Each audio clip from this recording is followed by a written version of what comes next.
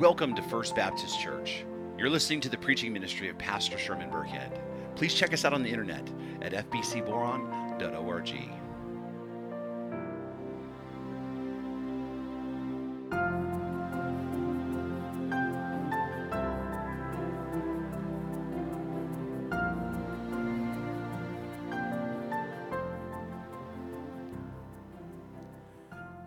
Please take out your Bibles and turn with me to 1 Timothy chapter 6.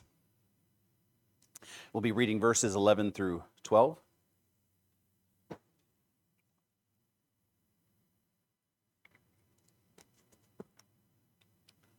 First Timothy chapter 6.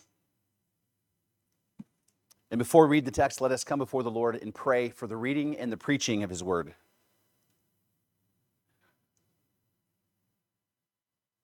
Heavenly Father, You are gracious beyond measure. And it's very easy for us to not keep that in view. That You have been so gracious to us, Lord, it's almost as if we deserve it, but we don't. What we deserve is Your judgment and Your wrath. But by Your grace, You have sought to give us life. You have sought to give us the goodness of family. You have given us the goodness of relationships. But most importantly, You have given us Your Son, Jesus Christ, who lived the life that we could not live, securing for us a righteousness that is not of us, but of You. And then He died in our place, securing for us an atonement, Lord, that makes us right before You, and that we can have a relationship with You, not because of anything we have done, but simply by faith in what Christ has done. Father, Your grace is overwhelming. Let us then live for You. Let us be sold out for You. We thank You for that, and we give You the praise and the honor and the glory. In Jesus' name we pray. Amen. 1 Timothy chapter 6, beginning in verse 11. And the word of the sovereign Lord reads, "But as for you, O man of God, flee these things. Pursue righteousness, godliness, faith, love, steadfastness, gentleness. Fight the good fight of the faith. Take hold of the eternal life to which you were called and about which you made a good confession in the presence of many witnesses." This is the word of the Lord. The late R.C. Sproul once wrote, "Everyone who follows Christ makes the good confession of faith when he joins a church body." And Paul's exhortation to Timothy to remember the confession he made before other witnesses is an allusion to the importance of fellow witnesses to encourage us in the faith. All of us have an important part to play in cheering on the discouraged Christians around us, and God will use our encouragement to help others to grow to maturity. So now we're nearing the end of the first letter to Timothy. This is the 21st installment, which means we've been in this letter for nearly half a year. Paul begins to give Timothy a personal exhortation and to encourage Timothy. Because if you remember, the young pastor was left in the city of Ephesus with an incredibly difficult task. He was left there by Paul to basically take over leadership of this church in that city, a church that once had been faithful, a church that Paul himself had planted, but had fallen prey to the false teachers and their false doctrines. And so it was a church now that was in deep trouble, and Paul left Timothy there to set the church back on its theological foundation. And Paul tells Timothy exactly how to do this. He says to Timothy with authority, he needs to put an end to all of the false teaching in the church and to discipline the false teachers. He then was to shore up the leadership in the church and make sure that all the elders and even the deacons themselves met the biblical qualifications set forth for their office. And then he was to correct a number of behavioral issues in the church and discipline lovingly the members of the church who were in error and in sin. In fact, Paul in chapter 3 of this letter tells us the purpose of the letter. He says, "I am writing these things to you so that you may know how one ought to behave in the household of God, which is the church of the living God, the pillar and buttress of the truth. Timothy is to take over leadership of the church, and he's to set the church back on track. And because of that, right, it was a difficult task, but he's doing this because the church belongs to God. This is the thing that we must always remember. A lot of people have their own ideas of what church is supposed to be like. Our ideas are irrelevant. It is what God believes about the church is true. The church belongs to Him. It is His church, and it is to be and to do what God has ordained for it to be and to do. And the church is the God-ordained instrument that He is using to declare the gospel of Jesus Christ to a dying world. It is also the instrument that He's using to defend the foundational orthodox doctrines of the Christian faith so that the truth itself endures along with the church until Christ comes home. Because the local church is the God-ordained hope of the world. Let us not forget this very simple but profound truth. The church, the local gathering of God's people, is the God-ordained hope for the world, because it is it that defends and declares the gospel of Jesus Christ. And Timothy is to take this difficult task of bringing reformation to this wayward church, a task that's going to require all of his strength, a task that is going to require all of his efforts and all of his energy and all of his hope and all of his dependence upon God and Christ and their grace to accomplish this task. If there's one thing to not lose sight of, it's that Timothy is not just a guy that just shows up at a church and then corrects a few things. This is a task that's bigger than Timothy. It's a task that's going to require supernatural help. It's a task that's going to require everything of him. This is the greatest task that Timothy has ever encountered in his ministry and life so far. To take this once faithful church who has allowed unqualified leaders to take over leadership, and with grace, not just with force, but with grace and with love, exercise strong pastoral leadership and authority and bring the church back to its biblical and gospel foundation. This is an unbelievably difficult task. And to this point, Paul had told Timothy exactly what to do. He had made it clear who the false teachers were. And he had given Timothy instructions on how to lovingly proclaim the word of God and to apply gracious but judicial church discipline. But now Paul focuses his attention on Timothy himself. And he does so in order to encourage him and exhort him. And in these two verses, Paul is going to encourage Timothy to go all in, to sell all the way out for the mission that he was called to. Now, this expression that I use here, to sell out, I want you to realize, for some people, I've come to understand has some negative connotations. In fact, I've had someone express as much to me once before when I talked about us selling out for the mission of Christ. But let me just explain to you how I normally use this expression, what I mean by what I say when I say to sell out. You see, in football, we encourage our players to give their very best in practice and in the game. And when we do so, we use the term sell out. Right? And what we mean by this is we're telling them that they need to hold nothing back, that they are to give everything that they have to the task at hand. Whether it's going to be making a tackle or making a block, or even if it's doing the sprints they need to do during conditioning. Right, there's the time, if kids are going to hold things back to have something in reserve, it's going to be conditioning because they're trying to get to the end. We can encourage them to, in every rep, to sell all the way out, to give all they have and then give some more. What we're saying is to push yourself to the very limit and beyond, to dig within yourself and find within yourself hidden courage that you didn't know existed. When we say to sell out, we're saying that you are to negotiate with your body and make it give more than what you thought was possible. Find the limits of where you think you can go and then push past that. Don't leave anything in reserve. Don't hold anything back. Give all that you have. That is what we're saying when we say sell out. Sell out means sell out for the task. Sell out for your team. Sell out for your family. Sell out for your community. Give all that you have. That's what I mean when I use that term. And this is what Paul is telling Timothy to do in this text. He's telling Timothy now that you know what to do, sell out and give all that you have for the task that is at hand. In fact, I want you to notice the verbs in this text. The verbs here stand out clear as day. The outline of this text actually centers on the verbs. That's really the most you're going to get out of the notes today is the verbs, because that's the focus.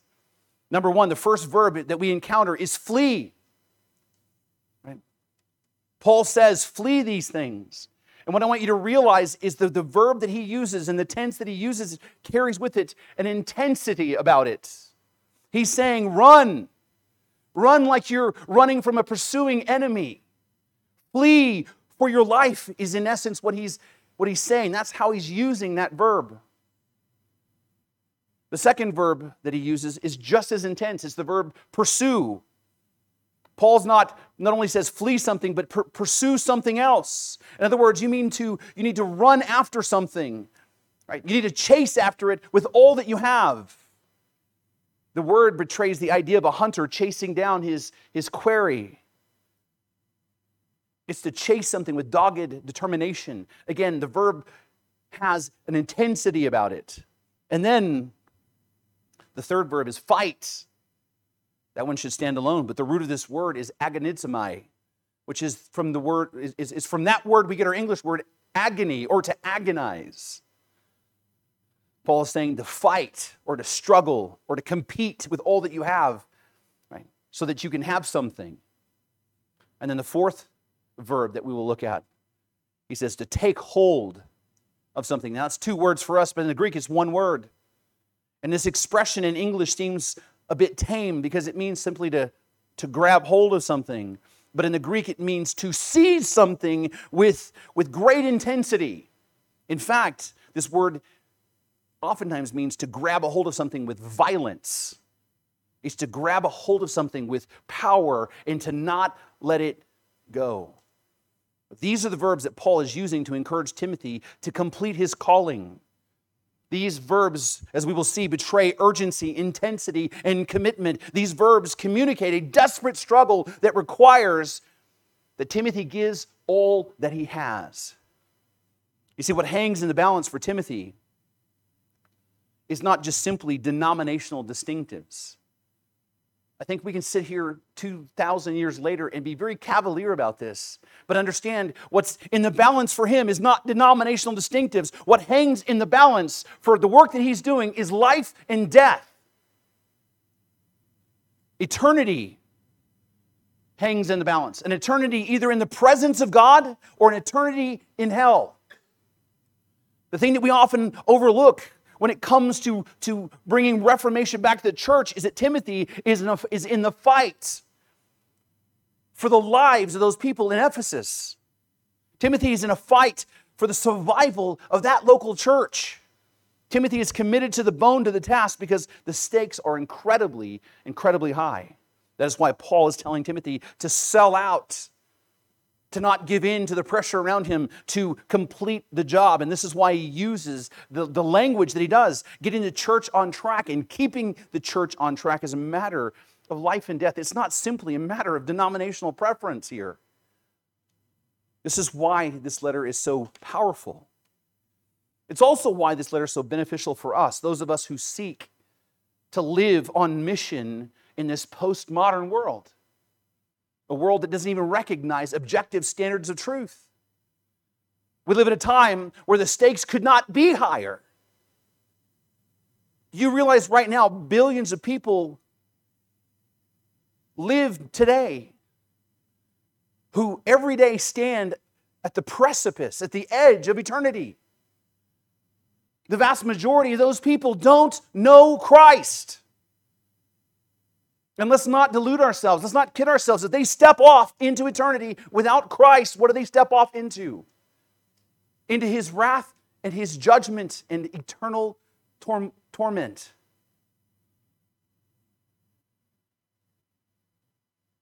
We're now more than ever at a place where the local church is the hope of the world.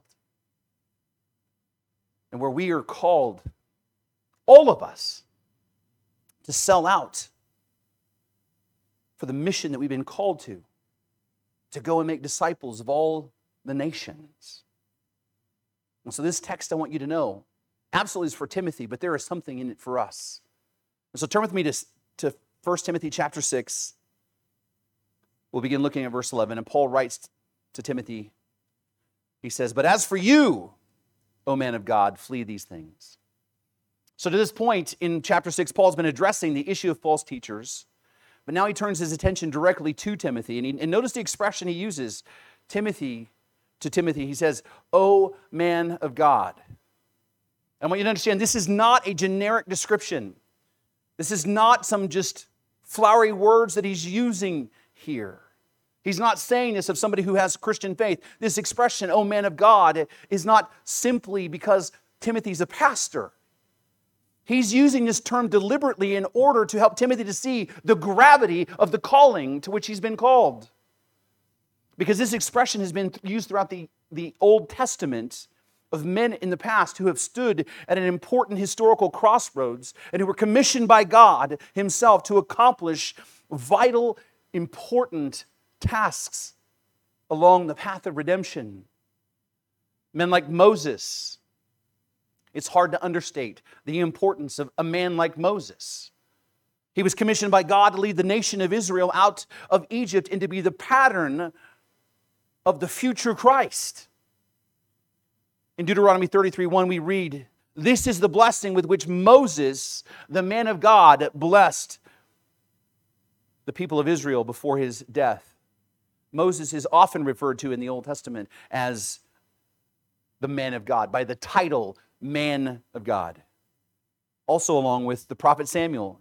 In Samuel chapter 9, beginning of verse 6, we read, "But he said to him, Behold, there is a man of God in the city, and he is a man who is held in honor. All that he says comes true. So now let us go there. Perhaps he can tell us the way we should go." Then Saul said to his servant, "But if we go, what can we bring the man? For the bread in our sacks is gone, and there is no present to bring to the man of God. What do we have?" The servant answered Saul, "Here I have with me a quarter of a shekel of silver, and I will give it to the man of God to tell us our way." Samuel was the prophetic leader of Israel just after the time of the judges, before the time of the king. He was called man of God, but then so was David after him. 2 Chronicles 8:14 reads, "According to the ruling of David his father, he appointed divisions of the priests for their service and the Levites for their offices of praise and ministry before the priests as the duty of each day required, and the gatekeepers in their divisions at each gate. For so David, the man of God, had commanded." And again, Elijah. "And she said to Elijah, What have you against me, O man of God?" And then Elisha. And she said to her husband, "Behold, I know that this is a holy man of God." You see, Paul doesn't use this expression willy-nilly. He doesn't say things without intention. He's not using this as a generic expression. He's using this as an expression in order to connect Timothy to the various heroes of the faith and the mission that they were called to. Paul, in essence, is expressing the gravity of what lay ahead for Timothy and the divine responsibility that comes with it. This is why he's going to call Timothy to sell out. Now, with that being said, as a side note, over the centuries, this expression, man of God, has become used of those who are elders and pastors in the church. And oftentimes people will address pastors and elders as man of God. Many, especially in the IFB movement, the Independent Fundamentalist Baptist circles, will refer to pastors by this title, and they do so to build up the authority that the pastors have. In fact, I've even heard some pastors in their church refer to themselves as the man of God. Now, I just want you to hear me. I personally do not like this practice. I do not like it at all. Pastors and elders already have authority invested in them to lead the church because of the office that the Bible invests in them. They don't need a fancy title, okay? For me, the title pastor is quite good enough, right?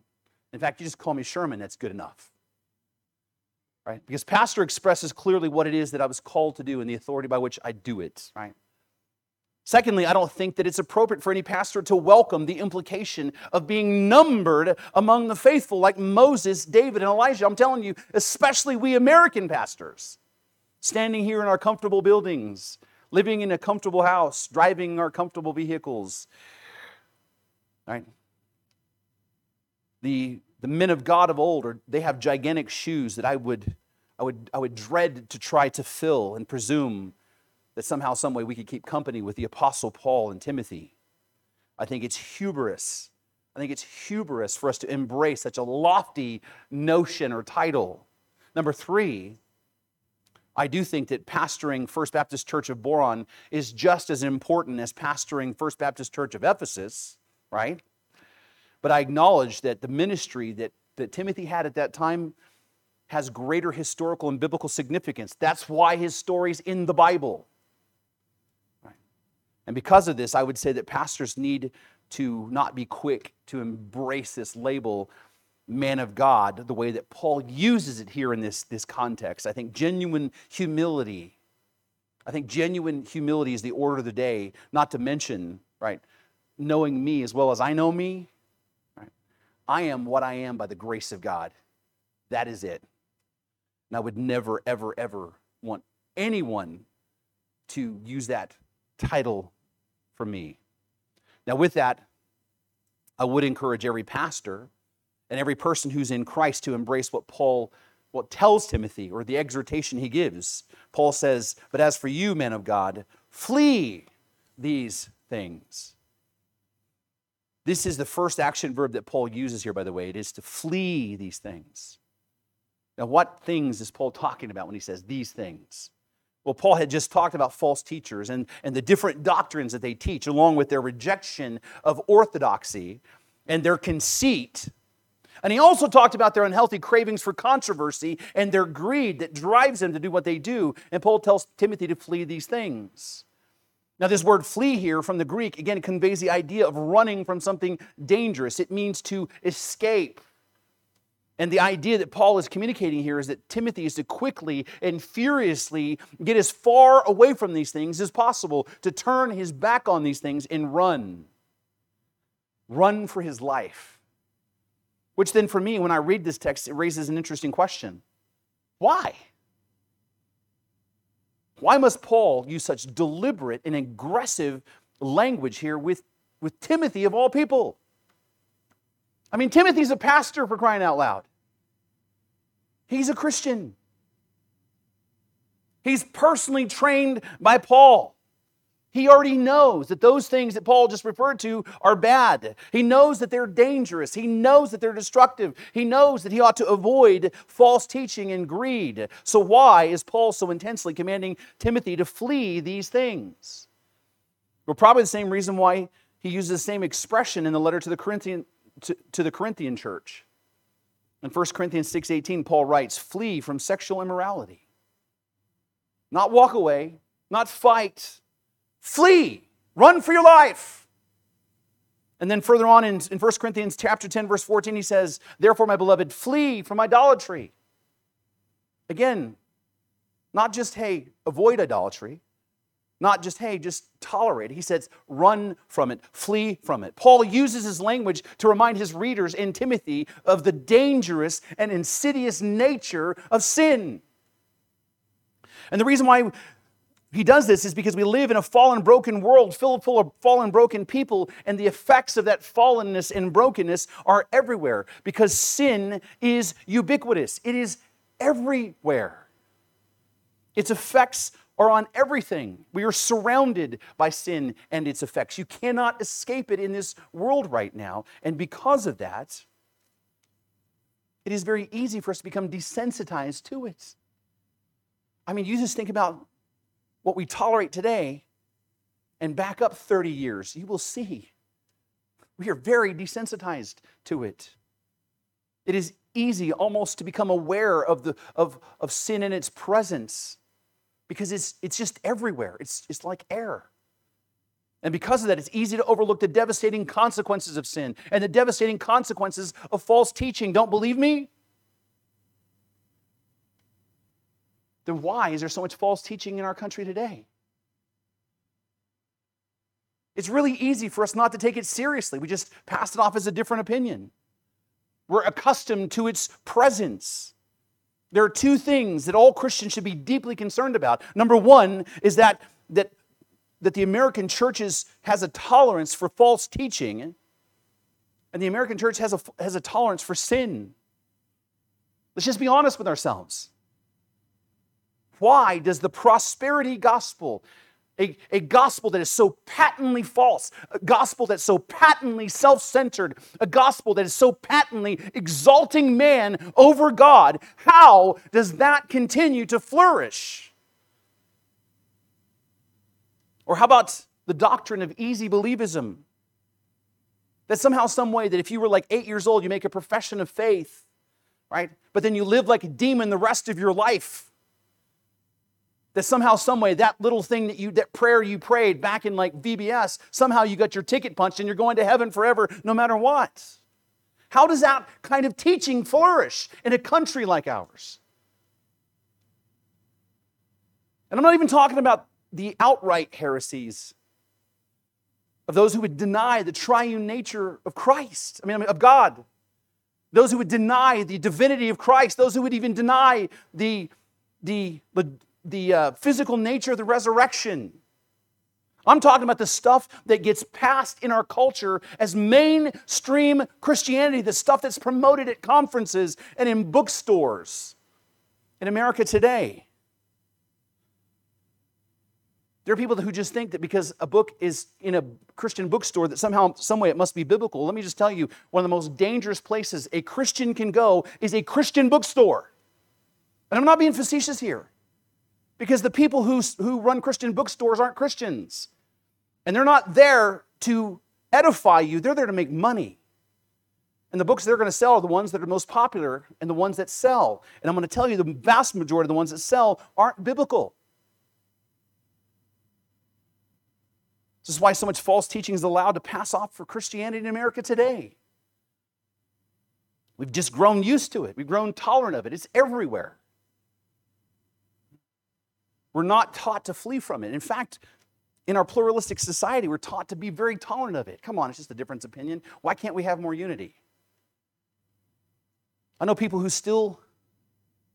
I've known people who, I'm not being facetious, okay? Hear me. I've known people who have sat here under my preaching, listening to me, and then when they don't come, they will sit and they will listen to Joel Osteen. Right? And I'm like, how in the world does that even make sense? How do you, right? And then they'll say, hey, you know what? There's only two people that listen to you. You and Joel Osteen, as if that's a compliment to me. That actually hurts my feelings, right? I'm like, how do you listen to Have Your Best Life Now and then listen to me and think that there's even a remote connection to where we're standing? But a lot of people think that's what Christianity is. We need to see this false teaching not simply as a difference of opinion, but as a danger that is to be fled from. We need to see false teaching as something that doesn't lead to just a different road, but it leads in its end to death. We need to see and urge each other to flee from false teaching. The reason why you come to Christ is not to live your best life now. It's not.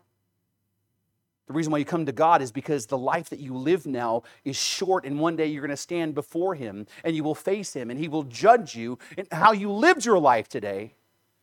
And guess what? It's not going to go well for you because you are a sinner.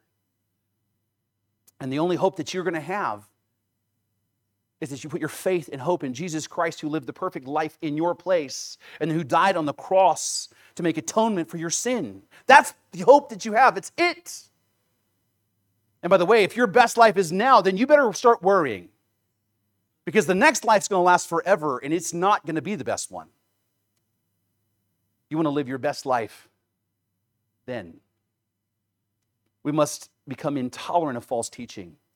And we must see it for the danger that it is. We must call it for what it is. And we must flee from it and encourage others to do the same thing. False teaching should become so foreign to us that it should cause us to to shudder. And we must be the same way about sin. And let's admit that too. We as Christians have become very tolerant, and we have a high sin tolerance.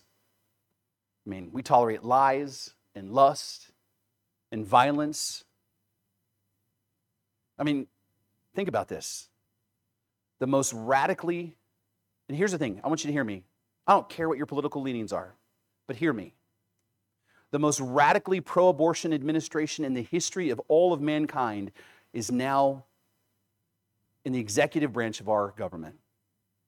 Our government right now stands to fund abortions with taxpayer money, something that all parties were against before, but now is radically moving towards not just giving more access to it, but funding it through the government. And this is made possible because Christians reasoned this way. Well, we have to be more than single issue voters, as if this is not important enough. The Holocaust that has happened since 1972 is not important enough, right? That voters voted for this administration simply because of their hatred of the other candidate, right? It's called cutting your nose off to spite your face. And I don't care. I don't have any political ambitions, and I really don't even like all the choices we have. I believe that the reason why we have the choices we have is because we're a nation under the judgment of God because of these things. But we are willing to endorse and endure sin for political expediency.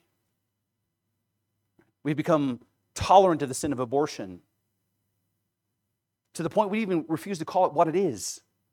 Many Christians will call it reproductive health care rather than infanticide, because it's what it is. It is murder. It's the deliberate killing of unborn children. But many Christians are just simply not okay with that. Many people are tolerant also of sexual sin, more than you actually think. In fact, if you don't believe me, remember the movie 50 Shades of Grey. The movie was about an illicit sexual relationship, right? And there were a group of women from this very community who were excited, who were looking forward to getting together and watching this movie as a girls' night out. And I'm going to tell you, many among them were Christian women who would actually invite each other in church to go and watch this movie together. That's how comfortable we are with the sin that's in our country. Why would Christians deliberately fill their minds full of that trash? Because we're tolerant of it.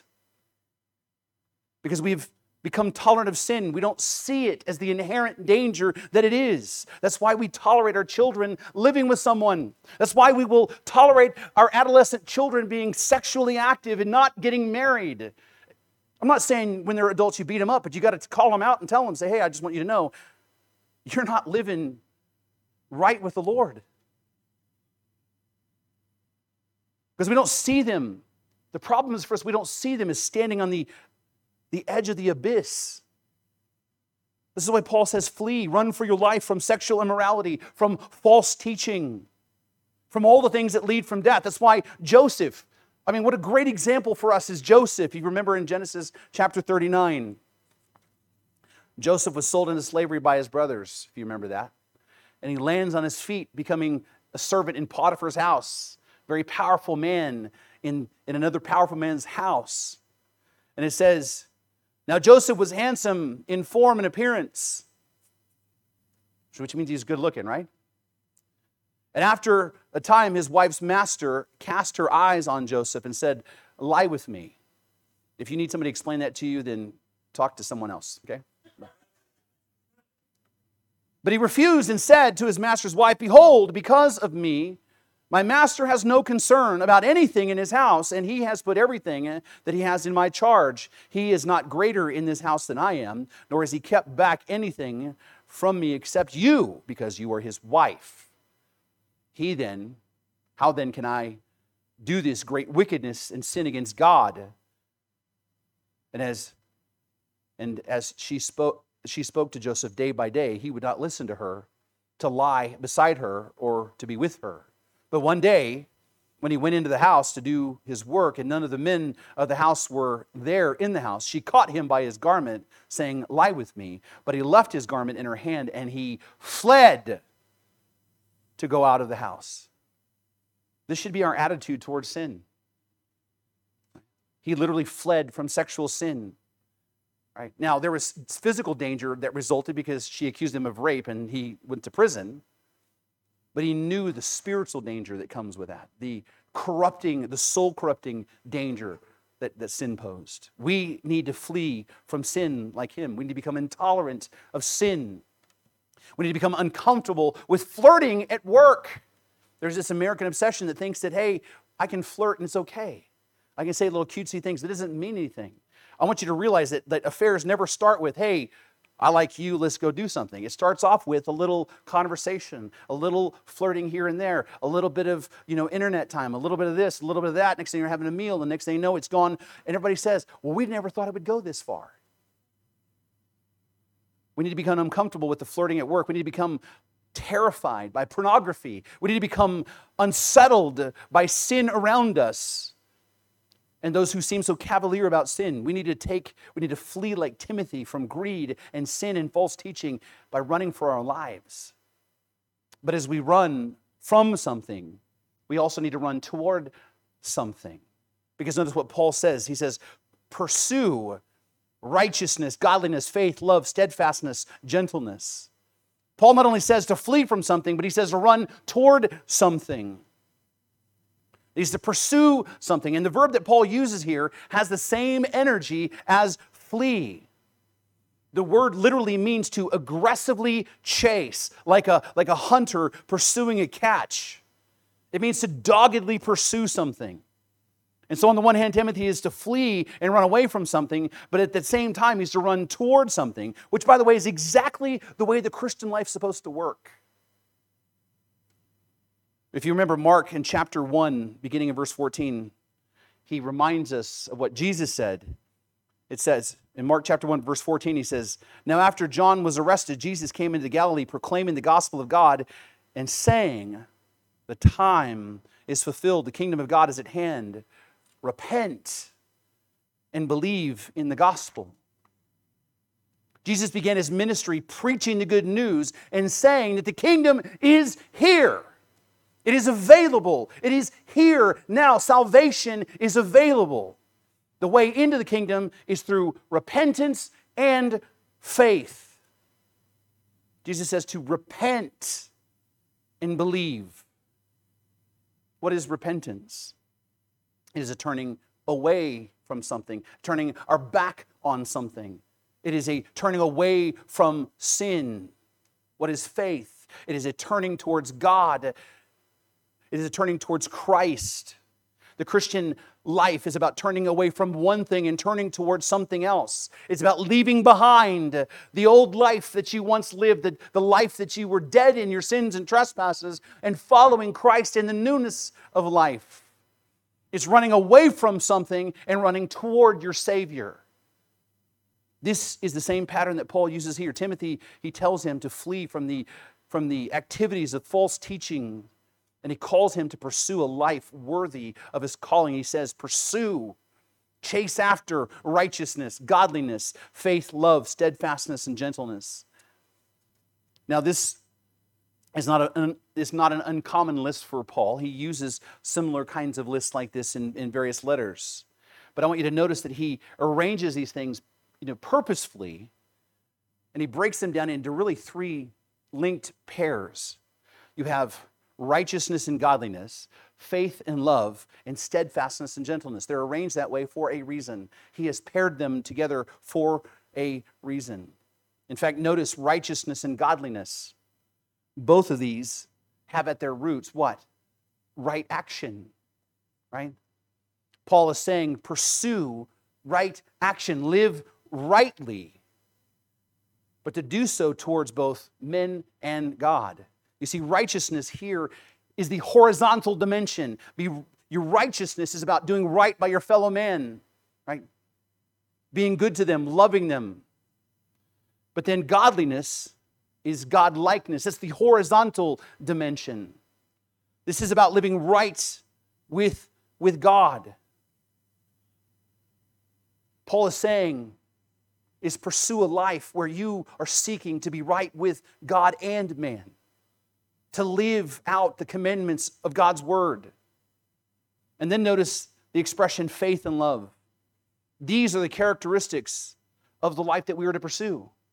A life of faith towards God, a life of faith dependent upon Christ, and a life of love that overflows out of that towards mankind. We are to live in relationship with God in a way that's manifested in our love for other people. And remember, our love for other people isn't just the people we really like, it is for all other people.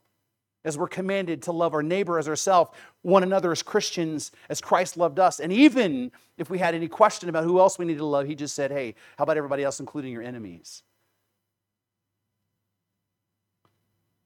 And then he says we're to pursue steadfastness and gentleness. Steadfastness means persistence.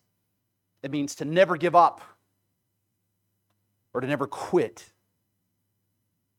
But we are to pursue a life of faith and love and righteousness and godliness with this dogged persistence, but we're to do so with gentleness.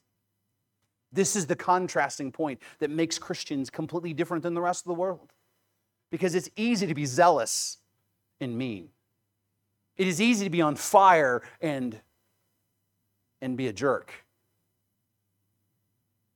Notice all the action verbs that Paul uses here betray intensity and strength. But Paul contrasts us with gentleness. The truth is we must be committed to the bone with respect to the mission of Christ, but we must become intolerant of sin. And we must passionately pursue Christ, but we must do so with the greatest humility and respect and gentleness. And I say that because it almost seems like people think that Christians live in one of two worlds. Either you're telling the truth, but you're a big jerk, or you're loving, but you just don't have the backbone to stand up for the truth. We are called to live right there, just as Jesus did, full of grace and truth. That we are passionate, we are strong, we don't quit, we do not bend, but we do so in a way that is loving and gracious and kind and meets people where they are. This is an important mark of the Christian life. For all of our zeal and all of our passion and all our strength, we're to take great care to walk in love and in gentleness towards other people. This is why we're to remind each other all the time of what our mission is. What is it that we're called to do? What is it, the basic thing that Christians are supposed to do? We're to sow the seed. We're to love the people. Pray that God changes their hearts and then never give up on them. Right? We understand that the gospel, as Paul says, is the power of God for salvation. We know that it is the power. We're not. And so our job is to proclaim it, and we do so with gentleness and with great love, right? And then we love these people, letting them see the changed heart that we have, letting them see the gracious nature of our Savior. And then we pray for God to do the part that only He can do, is to change your hearts. You can't change anyone's heart. Only God can do that. And then we wait, and we continue on sowing the seed. Why? Because you never know when God changes their hearts and when they're ready to receive it. Some people, it'll take all the way up to the moment of their death, like the thief on the cross. Others, it might take 6 or 7 months. We never judge the effectiveness of the seed by what we see initially. God is the one who gives the increase. We walk in faith in that. This is the life that Paul is calling Timothy to. A life of right action before God, a life marked by faith and love, a life of persistence and gentleness. And then he says to chase after these things, to pursue them doggedly, to be all in for this part of his life. And then he says, fight the good fight of faith. Now I'm going to tell you right now, verse 12, for a lot of years really puzzled me. Because the word fight means to struggle or to toil or to agonize or to compete with great intensity. I mean, it means basically to give all that you have in battle or in competition. And I understand that. I mean, I get that, right? But Paul says fight the good fight of faith, which we know is Christianity. But he says the fight of faith. And that was perplexing to me for a long time, because isn't faith simply just believing? Isn't faith simply just hearing the gospel and then trusting in what you hear? I mean, is not faith simply just resting on the promises of God? I mean, that's what I've been told, right? It seems strange to me in that context that he would say, fight the fight of faith. But then I realized in this context that Paul is not talking about someone's personal saving faith. He's not saying fight to have saving faith. That's not what he's talking about. He is not talking about a person. He's not talking about a person, but a Christian faith as a creed. He's not talking about your personal faith. He's talking about the Christian faith as a collection of doctrines and beliefs that make up the Christian faith. He's talking about Orthodox Christianity, which is what we talked about before. If you remember in chapter 1, Paul said, "This charge that I entrust to you, Timothy, my child, in accordance with the prophecies previously made about you, that by them you may wage the good warfare, holding faith and a good conscience.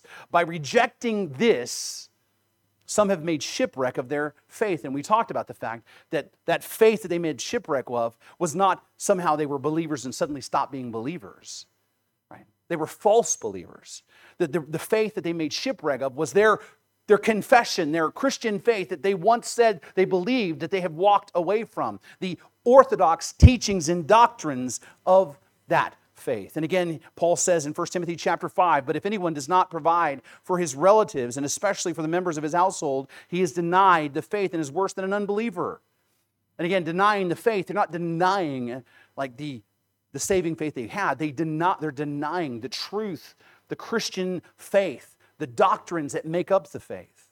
And again, that's what Paul is saying here, is that a person who doesn't take care of his family is not a Christian because of his actions. He denies the very faith that he professes, which is not very popular, right, in pluralistic society. Paul is really, in essence, saying, fight for doctrinal purity. Fight for the doctrines and the foundational beliefs of our faith. Fight for right theology. And again, in our country, it's almost a taboo subject for some people. It's not a very popular idea, even amongst Christians. You'll even hear people who call themselves Christians recite tropes like, well, you know, Christ unites and doctrines divide. How many of you heard that before? I've heard it many, many times. Or how about this? I don't need no creed but Christ. Or how about this? I don't need theology, just give me Jesus. They sound good. They're little bumper sticker sayings that make you feel all spiritual and stuff. But the problem is they really don't lead anywhere. There are people even in this community right now who are asking the question, why can't we just have more unity? Why can't we have unity? Why can't all the churches just get together and have unity and get along? Brothers and sisters, I want you to hear me very, very clearly. There's only one place, and one place only, we can have unity. And that's on the essentials of our faith. On the essential doctrines of Christianity. That's the only place where we can have true unity. If someone denies the deity of Christ, we cannot be unified with them. We can't hold them as brothers in Christ. If someone denies the physical resurrection of Christ, we cannot have unity. If someone denies that Scripture is theopneustos, or in other words, is the very breath of God Himself, we cannot have unity. If someone denies the triune nature of God, there is no unity. If someone denies the doctrine of hell, there is no basis for the gospel, which means there is no unity. If someone says that you were saved by anything else other than by grace through faith in Christ alone, we just simply cannot have unity. We can be good friends. We can do things in the community together. We can coach alongside each other. We can work alongside each other. We can love each other and help each other do remodels on their houses and love each other as friends. But we can't have Christian unity. Why? Because they're not of the faith. They're not Christians. We cannot be unified with them. We are to stand up and fight and contend for the orthodox doctrines that make up the historical Christian faith, the only faith that saves. We're to categorically reject false teaching, like the prosperity gospel, like the little God's doctrine, like the notion that one day we will be God if we work hard enough, like the notion that Christ is all three, Father, Son, and the Holy Spirit. Or we're to reject the notion of a cosmological Christ that is different from the incarnate Christ. By the way, that is the new hot button pseudo-Christian thing that a lot of Christians are falling for. This idea that, that Christ is bigger than just the man Christ, that there was a cosmological Christ that's behind it all, that created it all, but that Christ that we worship is a different Christ. Paul just said Timothy to flee from false teachers and false teaching. He spent his entire letter exhorting Timothy to put an end to false teaching and to discipline false teachers. And now he says, fight the good fight of faith. And he's telling them to do battle in defense of the doctrines and the theology that make up the Christian faith, which means there is to be no unity when there is not the essentials to be unified over. Now, I say that to say, let's praise the Lord, that there are many with whom we have denominational differences, but we are still unified with them as brothers and sisters in Christ, that we embrace them as Christians. I think very clearly a couple examples would be our brothers and sisters at the Boron Bible Church, right? Our brothers and sisters at the Assembly of God Church. There are some theological differences, and I'm going to stand to say that there are some differences I think are really, really important. Very important to me, especially from a man who holds fast to Reformed theology. There are some important differences, but not enough for us to be divided over. Not enough for us to deny each other the communion of the saints. We all confess that Jesus Christ is Lord and Savior. We confess the virgin birth. We confess the Bible is God's inspired, inerrant, infallible word. We all confess that Jesus was fully God and fully man when he was conceived. And we all affirm the Trinity, and we all affirm that you are saved by grace alone, through faith alone, in Christ alone. And we agree on all these essential doctrines, and as such, we stand as one body, not many.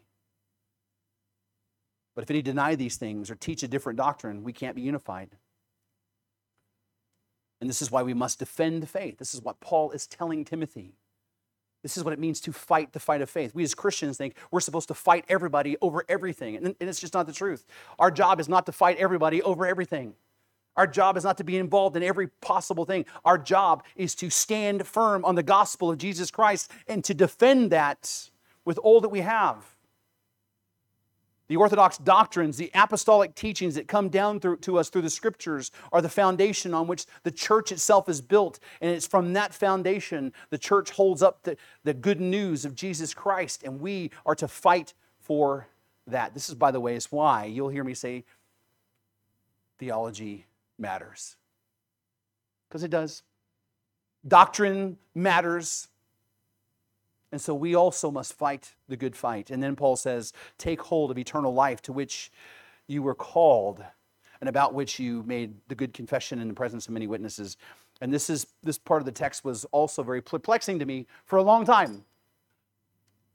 It was, because this expression, take hold, which literally means to grab hold of with force. It's not a, hey, like just grab a hold of it like, just grasp it. It is like forcefully, intensely grab a hold of something. Actually, with violence, grab a hold of something. It's the idea of grabbing hold of something so hard that you can never, ever let it go. And Paul is saying you need to do that with eternal life. Timothy is to grab hold of eternal life with intensity. Now we know, because of our understanding of the gospel, Paul is not telling Timothy that he needs to grab a hold of eternal life as if he didn't already possess eternal life. Right? Because we know, as far as a person can know, that he was saved. And he was secure in his salvation. We know that Timothy was saved. We know that Paul knew that Timothy was saved. In fact, Paul is the one who led Timothy to Christ and then discipled him. And so we know that Timothy belongs to God. And we also know that Timothy or anybody else, nobody is going to save themselves by grabbing onto anything by their own power. Because salvation is not the work of any man, but of God himself. Timothy, like the rest of us, was saved by grace through faith. As Paul says in Ephesians chapter 2, the same city, by the way. Beginning in verse 8, he says, "For by grace you've been saved through faith. This is not your own doing. It is the gift of God, not the result of works, so that no one may boast." Timothy is not saved by grabbing a hold of anything. He is saved by grace and by God's call, as Paul tells him, to grab a hold of the eternal life to which you were called. He was called, which reminds us of Romans chapter 8. One of my favorite verses, beginning in verse 28. "And we know," we have confidence, we know that for those who love God, all things work together for good, for those who are called according to His purpose. By the way, if that's one verse that's worth memorizing for dark times, that's it. But there's more to it. He says, "For those whom He foreknew, He also predestined to be conformed into the image of His Son, in order that He might be the firstborn amongst many brothers. And those whom He predestined, He also," what? "Called. And those whom He called, He justified. And those whom He justified, He also glorified." Salvation, as we have said over and over again, is the work of God. And so we know that Paul is not talking about Timothy's potential salvation. Timothy has already been saved. He already possesses eternal life. So then what does Paul mean then when he says, take hold of eternal life? The eternal life that he's been called to. What Paul simply means is this: Timothy, sell out. That's what he means. Give all that you have, Timothy. Because you already have the prize. You already possess it. You already have eternal life. You already have the greatest thing that you can possibly have. He's saying grab a hold of it, not because he doesn't possess it. He's saying grab a hold of it now and use it. You see, eternal life is not something that is made for just the future. It is also made for us for today. Eternal life isn't something that begins some point in the future. It began the moment you put your faith in Jesus Christ. What does John 3:16 say? Everybody gets this really confused because they want to overplay the whole general notion of this, right? But they're missing something, right? "For God so loved the world that He gave His only Son, that whoever what believes in Him will have eternal life." And that verb is present tense. Which means the moment you believe, the moment you come to faith in Christ, you have in that moment eternal life. It began the day you put your faith in Christ.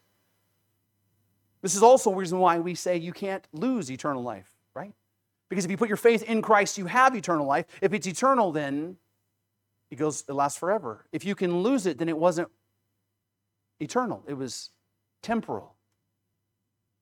Paul is telling Timothy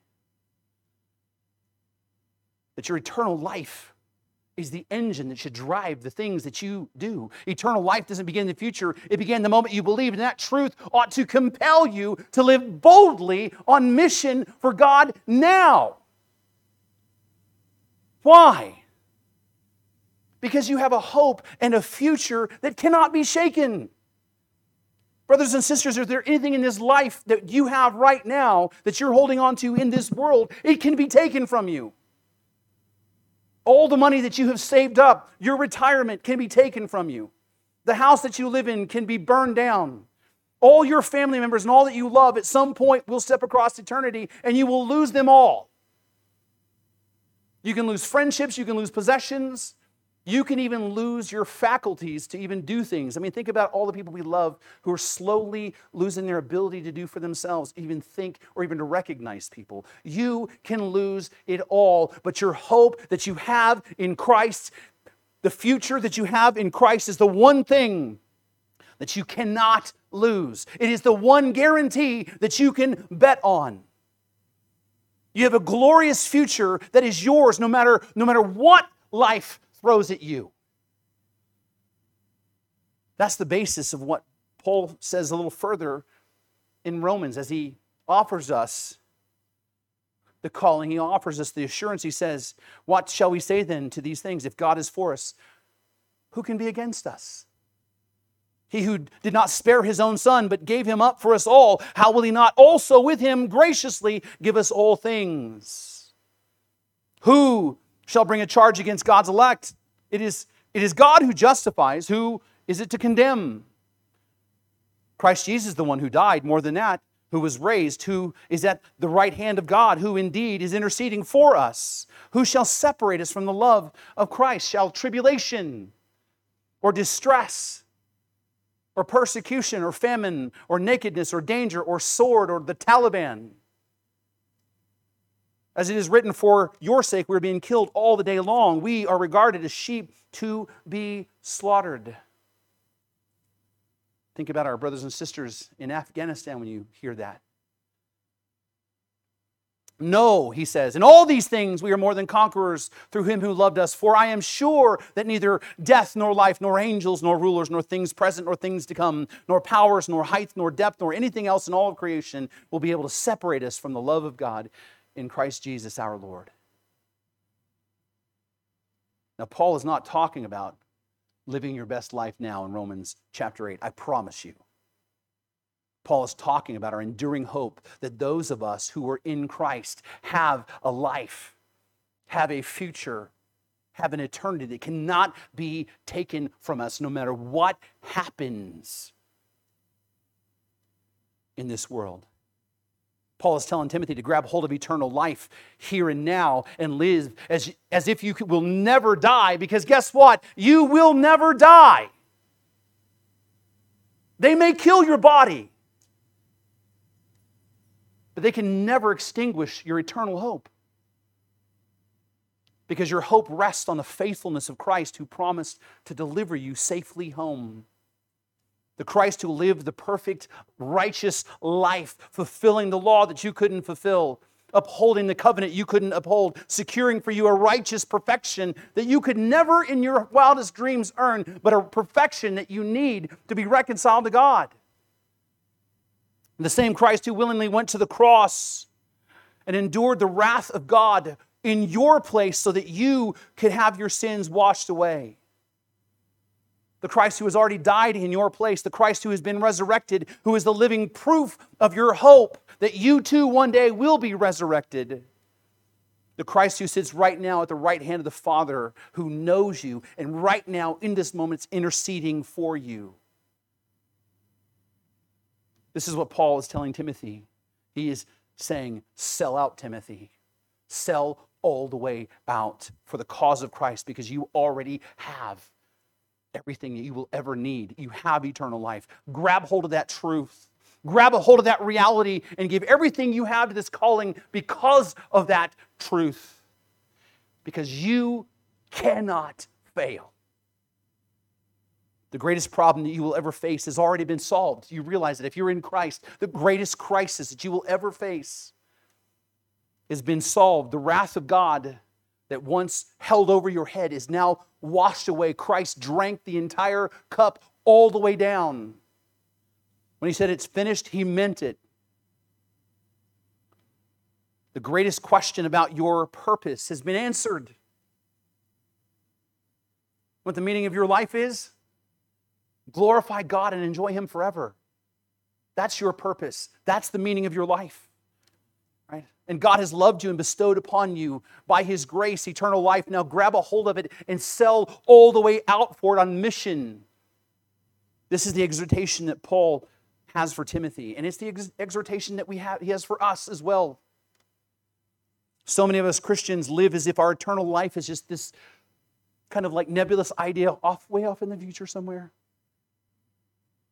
When we all get to heaven, right? That's why we don't think immediately, right? Nobody thinks like tomorrow. And what we're doing is just simply just kind of waiting around, living our life, waiting for that day to happen. I got my ticket. I got my fire insurance. And we live as if the point of life is to basically kind of like keep our nose clean and stay out of trouble, right?